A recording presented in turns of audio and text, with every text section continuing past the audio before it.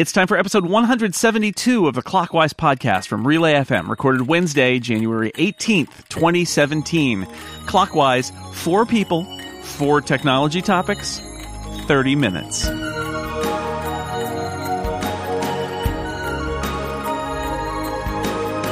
Welcome back to Clockwise, the tech podcast where we punch the clock. Hopefully not violently. I'm your co-host, Dan Morin, and joining me is my co-host across this nation of ours, Mr. Jason Snell. Hi, Jason. Take that clock and stay down. Bam! Pow! Right in the clock face? Right in the face, that's right. Right in the face, that's where you punch a clock. Mm-hmm. They have faces and hands. Yeah, I know, right? Clocks. Hi, Dan. Hi, Jason. This is the show where we talk about 4 technology topics with 2 wonderful guests. To my left, you can read his writings in a number of places. Mr. Jeff Carlson is here. Hi, Jeff. Good morning. How are you? And to my left, one of the hosts of the very excellent Do By Friday podcast, as well as some other podcasts, and also she works at Cards Against Humanity. It's Alex Cox. Hello. Hello, it is good to be back. It's good to have you back. And I'm today's designated co-host, so I guess I get to kick things off. And we'll do that by talking about games, because who doesn't like games? So the Nintendo Switch got a little more detail last week as Nintendo held a press conference in Japan. I watched a very, very small amount of it, but I've also been reading a bunch about it. I'm curious to know if you guys find this an interesting product, an interesting move for Nintendo. Is it something that appeals to you? You think you'll be buying one, or are you feeling kind of blasé about it? Jeff, what do you think? I am a little ambivalent about it, partially because it looks like the type of thing that has a great demo. I mean, that first video that came out was like really dynamic, and you can take it, you can put it on your TV at home, and then take it in the car and all that. It looks cool, but is it too modular? I mean, if you're really going to get the most out of this thing, are you going to be like, okay, I've got my Switch and now I've got this bag full of little controllers and connectors and all of that, that people will actually take advantage of? I'm not sure. I will definitely take a wait and see approach to it. And I think also it'll be the type of thing where, the games that are available for it will ultimately decide whether or not it's good. Yeah, I am interested in it. Not interested enough to pre-order it, but interested enough to admit to myself that I probably will buy one at some point after it's been out a little while. I bought the Wii and the Wii U. I do enjoy Nintendo stuff. My kids enjoy it, although they're a little older now and enjoy it less. And my son's really getting into sort of more mainstream, teen and above games now instead of sort of the friendly Nintendo. But we all love Nintendo stuff and play it too. I think my big takeaway about the Switch is I think it's kind of brilliant because what they've really done here is created a handheld that you can plug into a TV and also play as a console.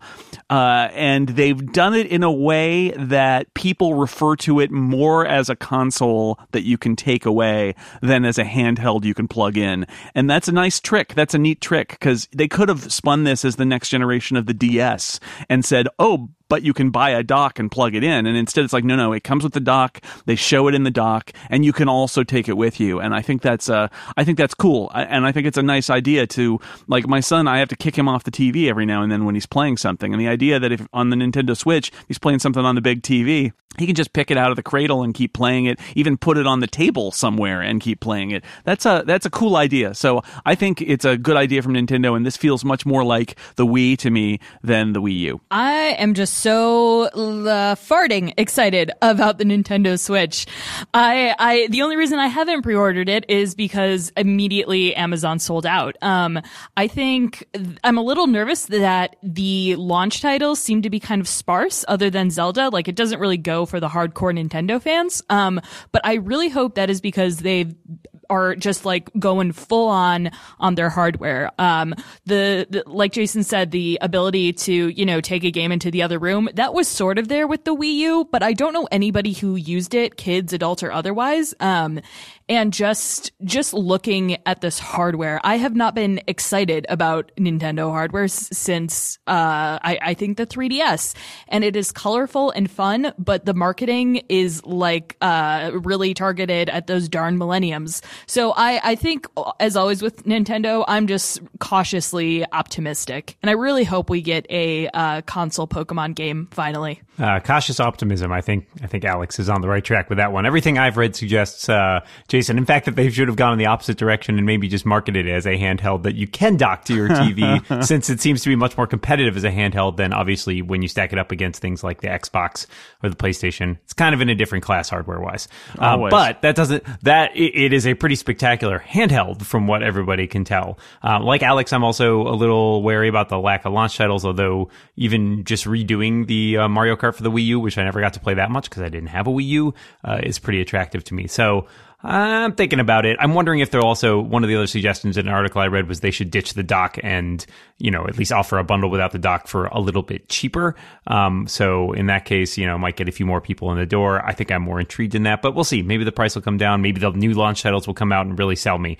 But I'll keep that cautious optimism going. Thanks for your thoughts on that. Let's go to topic number 2. Jeff, what do you got for us? Well, I want to talk about Twitter and Trump. And honestly, I'm being apolitical here. Since the president-elect is relying so heavily on Twitter to get his message out, does that mean Twitter needs to do something to, perhaps beef up its security, some sort of internal security mechanism to prevent somebody from taking over Trump's Twitter feed? We've seen, Obama has a Twitter feed, but that basically seems to be like an arm of the general White House communications team. Do people at Twitter need to be worried that they could be targeted by bad actors? I don't know. What are your thoughts?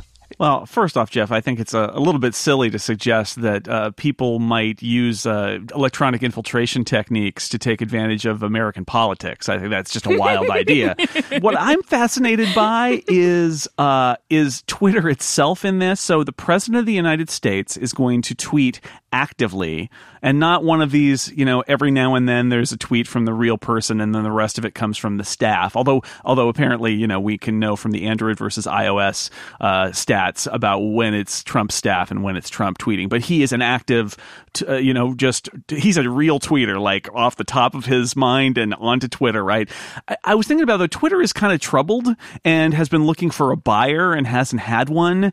And I start to think, like, if Twitter becomes an important messaging technique for the sitting president of the United States, and is in danger of going out of business, what happens? What goes on there? How weird is it that so many journalists and politicians apparently are relying on this service that itself is kind of troubled and might not necessarily survive in the long run, or might get sold and broken up? What happens if there are serious policy violations? I think is another thing. What if Donald Trump breaks Twitter's stated harassment policies, let's say? Do they suspend the president of the United States' account? What a weird world we live in. So that's the sort of stuff that I'm gonna watch in the next 4 years. This is something that just causes me anxiety every single day. And I think it's hard to be like apolitical about it. I wonder too, like, Jason, I hadn't even thought of that. Like, he's definitely gonna violate the terms of service. He already has.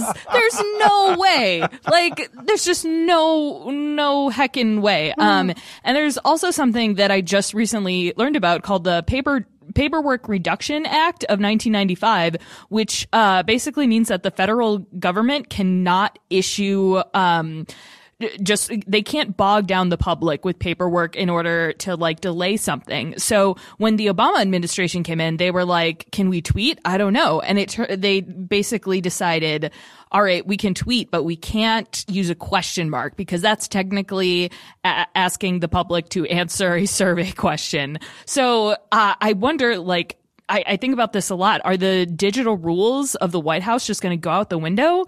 And also, how are they going to secure Trump's phone? And who charges Trump's phone at night? Like, who knows his password? I legitimately am nervous about this all the time. So, I don't really have coherent thoughts about this other than I'm scared and I hope the world doesn't end. I guess it's good that we're starting this out with like the really hard case and like everything will be downhill after that, right? I'm not sure, but there is some interesting stuff going on with this account. Obviously, we talked about, the Paperwork Reduction Act, stuff like that. There's also the whole, the president's communications are archived, right? And so Trump in his current account has occasionally deleted tweets. You can't do that if you're president. It's not allowed. So, there's a question there too about not just violating Twitter's terms of services, but also like dealing with how do you, in a medium that is so ephemeral and yet permanent, how do you deal with that when it comes to archiving these things for posterity? If Twitter does go out of business, I guess all those tweets are in the Library of Congress somewhere, so I guess there is an archive of them. It does strike me as very problematic. And I also noticed, Jeff, I think you mentioned this on Twitter yesterday, there are people who are making fake screenshots / using like parody accounts to tweet things that seem like they come from him in order to use, like, basically it was an author disparaging his own book to give it attention or something. That seems really weird. So it does open up a lot of possibilities for technical malfeasance that he relies so heavily on this. And it's going to be a big challenge both for Twitter and for society. It was that author Isaac Marion who wrote the Warm Bodies books. Made it look like he was having a spat with Trump, and it turned out that it wasn't. And what's interesting about this is that it happened so quickly. And I think there's also, because of the way Trump has tweeted in the past, there are so many things that I've seen, not just this, where you see a screen grab and you're like, oh my God, I can't believe he actually said that. But then you're like, well, no, actually, I could believe he would have said that. And then you have to go track it down. And, and how many people are not going to track it down. So when you have a president who tweets things that affects, global markets and affects companies' stock prices just, like on a quick whim, how do you deal with that? How do you work around that? How do you, prepare for it? I wish I knew. I think it's really fascinating. But, as we keep hearing lately, we are in uncharted territory. Yep, we will have to see what happens next, but you'll be able to see it on Twitter. So there you go. We're halfway through this episode of Clockwise. 2 more topics left to go. But first, let me tell you about one of our sponsors. This episode of Clockwise brought to you in part by our good friends at the Ministry of Supply. Everybody knows what it's like to spend 40 hours a week or more in uncomfortable work clothing. They can be restrictive and unbreathable. And by the end of the day, they're all wrinkled. Ministry of Supply makes performance clothes for the workplace. It's created by MIT engineers. Ministry of Supply combines human-centric research, performance technology, and tailored design to create wear-to-work clothes for men and women, like dress shirts, blouses, and pants. Their garments work with your body to provide maximum comfort, combined with features like temperature control, wrinkle resistance, and extreme stretch to give you a sharp professional look all day long. I have worn their dress shirt. I have one of their dress shirts, and I love it. I'm going to have to get more, quite frankly, because it's so great. It has NASA-invented fibers in it that regulate body temperature. It doesn't wrinkle. It is such a great shirt, to the point where people notice and they're like, wow, that's a really nice shirt.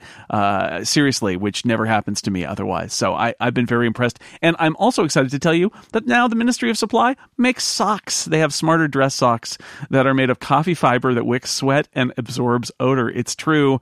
They've got extra cushioning, more padding than gym socks. And here's the thing about Ministry of Supply as an internet business.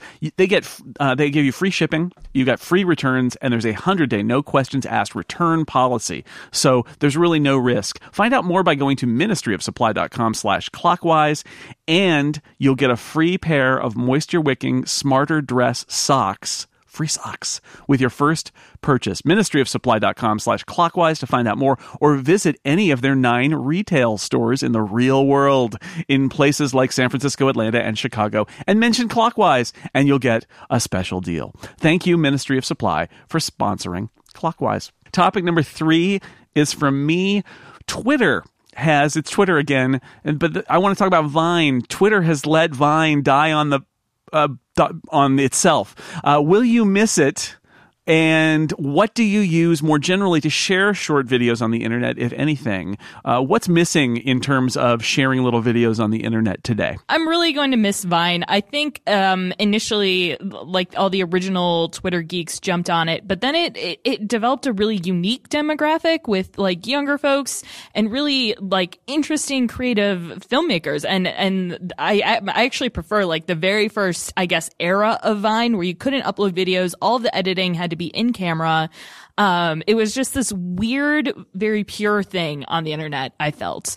And I don't know. I guess I share short videos directly to Twitter via my phone, or I just export them from Instagram. I'm wondering though if this like Vine camera app is going to show a sort of like resurgence in looping videos directly on Twitter, because there's people who make their living on Vine. And I'm really interested to see how that'll turn out. Yeah, I think the weird thing about the short video phenomenon is that it has become very fragmented in some ways because there are so many different ways of doing it. You've got Vine, you've got Instagram, you've got, live photos, you've got GIFs, and all those things are similar, but a lot of them aren't exactly the same, and they don't always translate very well. Like if you try to post a live photo to Twitter or something, it's just a photo, right? Like you can't post an actual live photo.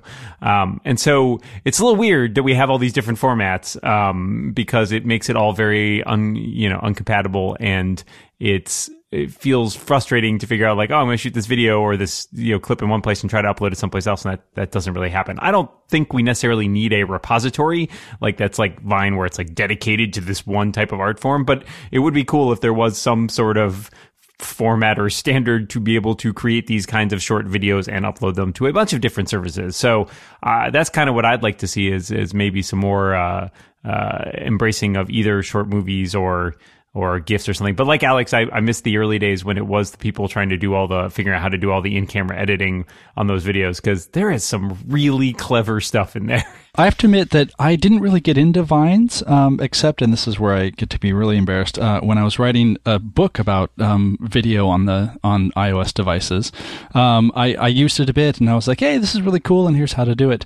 But I think the problem is I tend to think more in terms of still photos. I think overall, it's unfortunate that Twitter seems to be scaling back something that at least for a while gave them some differentiation. And from some of the stuff that I read, it sounded like part of it is Twitter's just problem with making money, but also the Vine didn't stay at the top of the charts, and so perhaps it hit that point where they were like, oh well, it's just not worth it, even though it still seemed to provide a good service. I like the fact that it really inspired that kind of video, and I think, just personally, like whenever I do short videos, it's really, the iPhone camera app and just uploading short things to Instagram. Yeah, I think it's fair to say that Vine could be considered a feature inside Twitter, that, uploading short videos inside apps is fine, and to have a dedicated app just for uploading short videos is probably not worth it. I do agree. It's amazing when you put constraints like length and having to edit in camera, essentially, that you get interesting stuff by putting those constraints on people, and I'm going to lament that. I really enjoyed the Gingercast, the world's only 6-second long tech podcast, which our friends Christina Bonington and Roberto Baldwin did for a while. I'm going to miss that. A lot of great sports highlights where people would literally just take a video of a highlight on the TV and tweet it around, and those were actually pretty great because you don't need more than 6 seconds for that, although of course the copyright holders didn't like that. So I think it's sad because innovative kind of UI of how to make a video fairly simply and keep it short is useful, but I'm not sure that needs to be a standalone app or service, or if all the apps are integrating as much video as they can now. I think that may be just the way to go. Thank you all for your thoughts. Alex, it's time for your topic. What do you have? So for a brief period, the Apple Store app, not the App Store, had a great option where you could just schedule Genius Bar appointments right there in the app, and then it disappeared, and I was kind of at a loss and panicky. I kind of felt like an old person, like, what what do I do? Do I call? Do I show up? And you had to like do all of these weird workarounds where it's like, need help? Go to the actual website. And you had to do all of these weird selections to actually get, to the place where you could schedule a Genius Bar appointment. And now, the Apple released a Apple support app, which I thought was really interesting. You can just go in, select your device, but there are still all of these options where they really want you to call Apple instead of scheduling a Genius Bar appointment.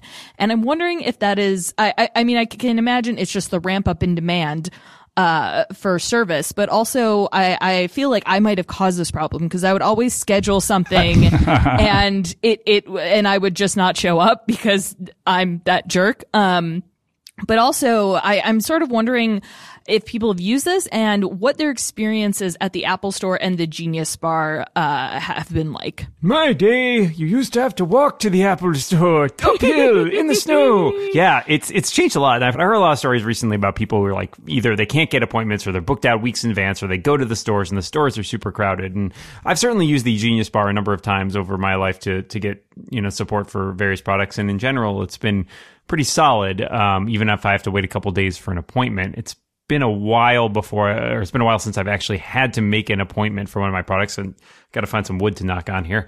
But yeah, I think part of it is that the demand is just increased and skyrocketed with the huge sales of iPhones and the like. And so I'm sure Apple's trying to shunt whatever it can to people either troubleshooting stuff at home or doing the troubleshooting over the phone. Yeah, I mean, to a certain extent, there's at some point never any substitute for taking your computer into the to the Genius Bar, because some things just need to be looked at in person. I say this as a person who does a lot of tech support for his parents. Sometimes you can't do it over the phone. I think when people look at like the second resurgence of Apple, the Genius Bars is something that gets overlooked, but is really, really key to their success. The idea that, hey, you bought this thing, and if you're willing to go in and wait, you can get a lot of good support and good, hands-on, person-to-person time to help resolve problems. And I think, it really is a genius idea. But the popularity has definitely worked against it. I took my iPhone 6S in to get its battery replaced just last week, and I had to schedule 1 week ahead. It was like 6 days before I could get any appointment. And once I was there, although they're very professional and accommodating, the place is packed, and you have a lot of people just sort of waiting for a genius to come by. Lots of other companies do that to sort of dissuade people from taking advantage of tech support. You have phone trees and all of that, and I think Apple's done a little bit of that by making it more difficult to get genius appointments. On the other hand, every email support interaction I've had has been fantastic, like above and beyond. So, I think Apple still gets it with support. They just don't quite have a handle on how to deal with just the massive demand for it. I think Apple really is stepping up its game in terms of the online support and the email support. I rented a movie. No, I bought a movie. I bought a movie and discovered that it had all of the music, or much of the music, changed in it because, and not on the Blu-ray, but just on the iTunes version, because they didn't have streaming rights to the songs, and it's vitally important to plot points and tone of the movie, these specific song uses, and they're just replaced with like saxophones and stuff. It's so terrible. No. And I sent I did a request for a refund to Apple support, and I said, this movie is not acceptable. All the music got replaced, and I got an email within 24 hours that said, we're so sorry. I totally understand why that's a problem, and we'll refund your money. And I was like, great, solved.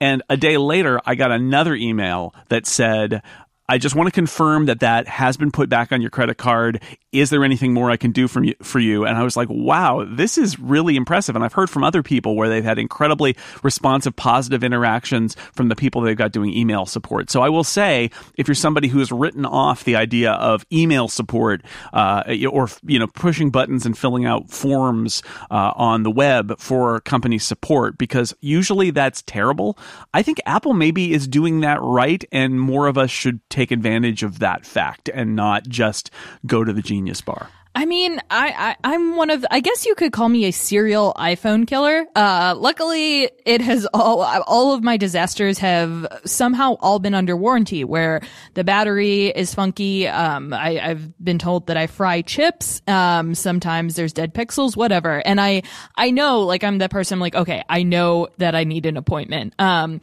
just looking at these options, like one of the support options is suspicious app behavior. I don't even and what does that mean? And now every single time I go to the Genius Bar, they're like, well, have you tried quitting all of your apps? And I just want to bang my head against the table. But it's a beautiful wood table that you'll be banging your head against. I would feel like Johnny and our foreheads were just smooshing together.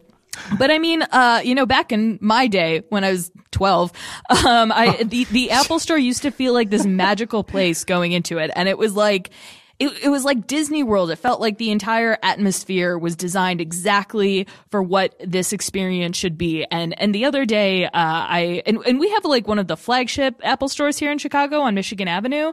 And I walk in, and it wasn't a particularly cold day, and there were just heaters on the floor, and there were wires everywhere. And I don't know, I'm like having this existential Apple Store crisis. And I have to take my laptop in for a software issue instead of a hardware issue for the first time since forever. And I'm really interested to see how they handle, Mac support, because I haven't had an issue in so long, and I'm worried.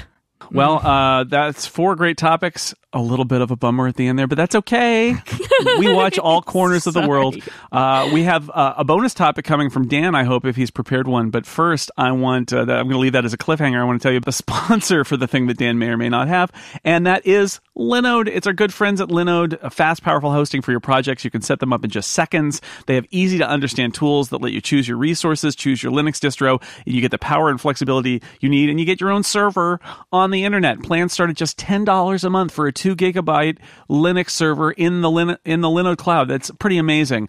Linode has more than 400,000 customers, all taken care of by a friendly 24/7 support team. Hey, we're talking about support. You can email Linode support, call them, or chat over IRC in the Linode community. If you need help, they will be there for you. They have comprehensive guides and support documentation to teach you everything you need to know to set up and manage your virtual servers. The control panel is nicely designed. It's got a focus on ease and simplicity. You can deploy, boot, resize, and clone in just a few clicks. There's 2-factor authentication to keep you safe. You can create snapshot images of your disk volumes for backup and replication. It is the full package for your server infrastructure needs. As a listener of Clockwise, you can sign up at linode.com/clockwise. That's linode.com/clockwise. You'll support us, and you will get $20 toward any Linode plan. And with a 7-day money-back guarantee, there's nothing to lose. linode.com/clockwise. To learn more, sign up and take advantage of that $20 credit, or just use the promo code Clockwise2017 at checkout. Thank you to Linode for sponsoring Dan's bonus question. Dan, do you have a bonus question? Jason, was there ever any doubt? Of course I have a bonus question. My bonus question for you, since we talked about video games, is what was the first video game you remember playing? I imagine we might get some different answers from this. Jeff, what about you?